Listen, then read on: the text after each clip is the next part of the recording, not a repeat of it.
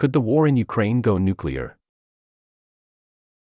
60 years after the Cuban Missile Crisis, the world again worries about nuclear war. 60 years ago, the world was staring at a nuclear cataclysm. The Cuban Missile Crisis began in October 1962 when America detected Soviet nuclear missiles in Cuba. It blockaded the island and debated invading it. The Soviets yielded, removing their nukes. America secretly removed nuclear-tipped missiles of its own from Turkey. Annihilation was averted. Memories of those terrifying times are being revived by the war in Ukraine. Vladimir Putin, Russia's president, has repeatedly warned that he could resort to nuclear weapons. On September 21, he said he would use all weapon systems available to defend the territorial integrity of Russia, by implication including all the Ukrainian land he is annexing through sham referendums. "It's not a bluff," said Mr. Putin. In response, Jake Sullivan, America's national security advisor, sternly warned Russia of catastrophic consequences if it used nuclear weapons. The world thus faces what may be the worst period of nuclear peril since Cuba, says Daryl Kimball of the Arms Control Association, an American lobby group.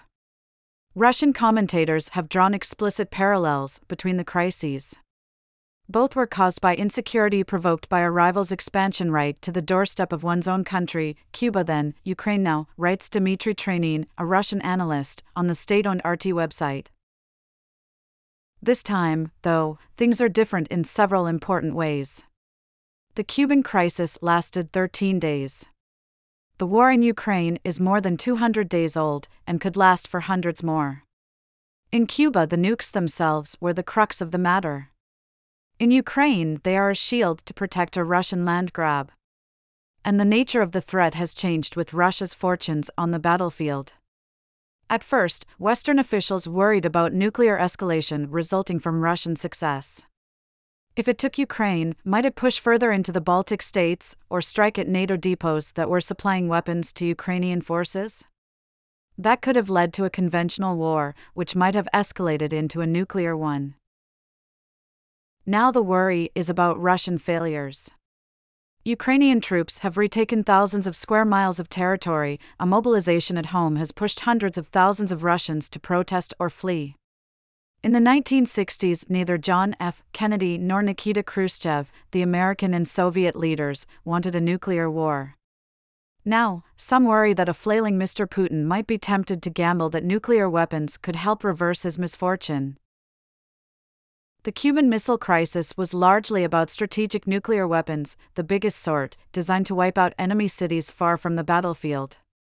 The question in Ukraine revolves mainly around the non-strategic, or tactical kind. These are of shorter range and lower explosive power. Many are nevertheless more powerful than the atomic bombs used against Japan in the Second World War. America and the Soviet Union once maintained huge arsenals of tactical warheads for use against each other's armies on the plains of Europe. In the decades after the Cold War, NATO gave up all but around 200 of its stockpile, concluding that precision-guided conventional weapons could do the job more cheaply and with fewer complications. Russia's armed forces held on to 2,000 or so. Nuclear weapons can make up for weaker conventional forces. The power balance matters less than the willingness to use nukes, says Francis Gavin, a historian at Johns Hopkins University. That creates an incentive to be irresponsible. Experts see three main ways in which Russia might use a nuclear weapon: a demonstration shot that does not kill anyone, a strike on Ukraine, and an attack on NATO. Russia might start on the escalation ladder by conducting nuclear tests either underground or, more dramatically, in the atmosphere. This could be over the Black Sea or high above Ukraine itself, avoiding deaths, but causing an electromagnetic pulse that would fry electrical equipment. But if Ukraine kept on fighting despite the demonstration, Russia would incur global opprobrium for no military gain. Russian generals might prefer to nuke military objectives directly, not least because the Russian army is short of manpower and material. Targets could include Ukrainian airfields, logistics hubs, and concentrations of artillery, says Ben Barry of the International Institute for Strategic Studies, a British think tank. Yet Ukraine's forces are mostly dispersed, and armies can be surprisingly resilient. One study examining a hypothetical war between India and Pakistan estimated that a 5-kiloton bomb, about a third the size of the one dropped on Hiroshima, would knock out just 13 tanks if they were widely spread. Mr. Berry reckons 4 tactical weapons would be needed to neutralize a Ukrainian brigade, roughly 3,000 to 5,000 soldiers, even if it was concentrated for an offensive. More destructively still, Russia might choose to attack a Ukrainian city to force a surrender. But this raises the possibility of a direct NATO intervention and the destruction of Russia's armies. A nuclear attack on NATO would be a potentially suicidal proposition, given that 3 of its members, America, Britain, and France, have nuclear weapons of their own. Tactics and strategy. Every option, in other words, comes with big downsides. It is very hard to make nuclear threats work, notes Eric Edelman, a former undersecretary for policy at the Pentagon. At times during the Cold War, in the Korean War, for instance, America toyed with using nuclear weapons but decided against it as morally repugnant, militarily useless, or dangerous. But responding to nuclear threats is hard, too.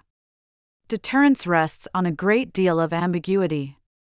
American officials will not say publicly what they mean by catastrophic consequences, though it hints at the risk of a direct clash between Russia and America. But they claim to have been explicit in private warnings to the Kremlin, and have told journalists that the response is likely to be conventional, not nuclear. In doing so, complains Mr. Edelman, they are undermining the deterrent threat. America's warnings are aimed at Russia, America's allies, and the American public. It must be seen to take the threat seriously but not be intimidated. It must respond in a way that is vague yet credible.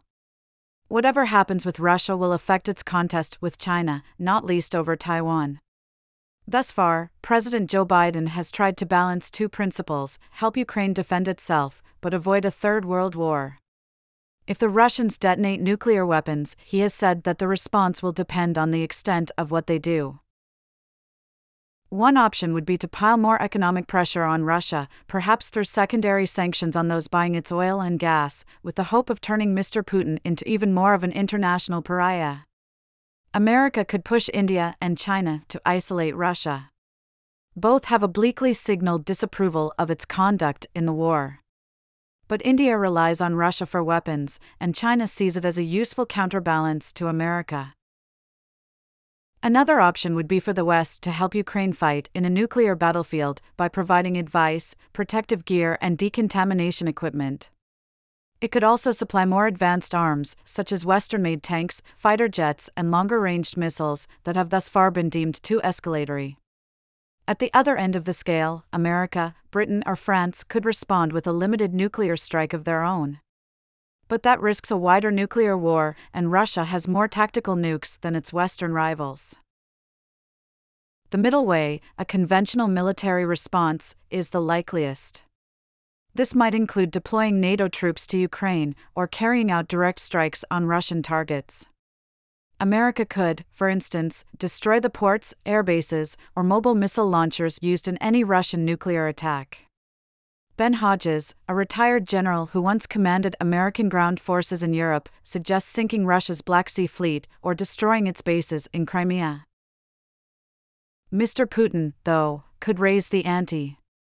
He might launch a counterstrike against comparable targets, American warships in the Mediterranean, say, or military facilities on NATO soil. In other words, even a conventional response could easily bring about a direct NATO-Russia conflict, with its attendant risk of nuclear war. All of which raises the question, would America really run such risks for the sake of Ukraine, which is not a formal military ally? Barack Obama, who as president refused to arm Ukraine, argued that Russia, in the end, cared more about Ukraine than America did, saying we have to be very clear about what our core interests are and what we are willing to go to war for. Those who favor standing by Ukraine offer 2 responses. The first is that the risks are less acute than they seem. Russia is in no position to fight a conventional war against America and its 29 NATO allies. A nuclear war would risk the total destruction of both sides. The second riposte is that the risks are worth it. Allowing Russia to use nuclear blackmail to seize territory would encourage autocrats everywhere to do the same. That would be a terrible world to live in. The cost of stopping it later is higher than stopping it at the outset, argues Mr. Edelman. For now, to everyone's great relief, deterrence is holding. Mr. Putin has not used nuclear weapons, nor is NATO fighting in Ukraine. America says it has seen no evidence of Russia readying its nuclear armaments for use. America and Russia are continuing to exchange information about their respective strategic arsenals. For Max Hastings, author of Abyss, A New History of the Cuban Crisis, the main lesson of 1962 also applies to 2022, be afraid. What averted a cataclysm was Kennedy's and Khrushchev's fear of nuclear war. America's success was the product of Kennedy's sober mixture of resolve and a willingness to compromise in private. That suggests the West should continue to help Ukraine defend itself while recognizing that somewhere along the line it will probably end up with a dirty deal to end the war, argues Mr. Hastings. The trouble is that, at the moment, Mr. Putin is raising the stakes, not seeking a deal. His annexation of Ukrainian territory and mobilization of extra troops risks elevating a special military operation, which can be ended whenever he chooses, into a war for Russian soil, which he must win or lose. Unlike the collective Soviet leadership of 1962, which imposed some moderation, Mr. Putin's underlings seem powerless to restrain him. He has long equated his own rule with Russia's existence. In 2018, he spoke in near mystical terms about using nuclear weapons to defend Russia. We, the victims of aggression, as martyrs, will go to heaven, while they will just die, because they will not even have time to repent. Thus the world watches another nuclear crisis unfold. Will Mr. Putin cut his losses, fight on, or take the biggest risk of all? This article appeared in the international section of the print edition under the headline, Climbing the Ladder. From the October 1, 2022 edition. Discover stories from this section and more in the list of contents. Explore the edition. Reuse this content. The Economist today. Handpicked stories in your inbox. A daily newsletter with the best of our journalism. More from International. How to survive a superpower split. We analyze the crafty countries that don't want to pick sides. Was your degree really worth it? Crunching the puny financial benefits of many university courses.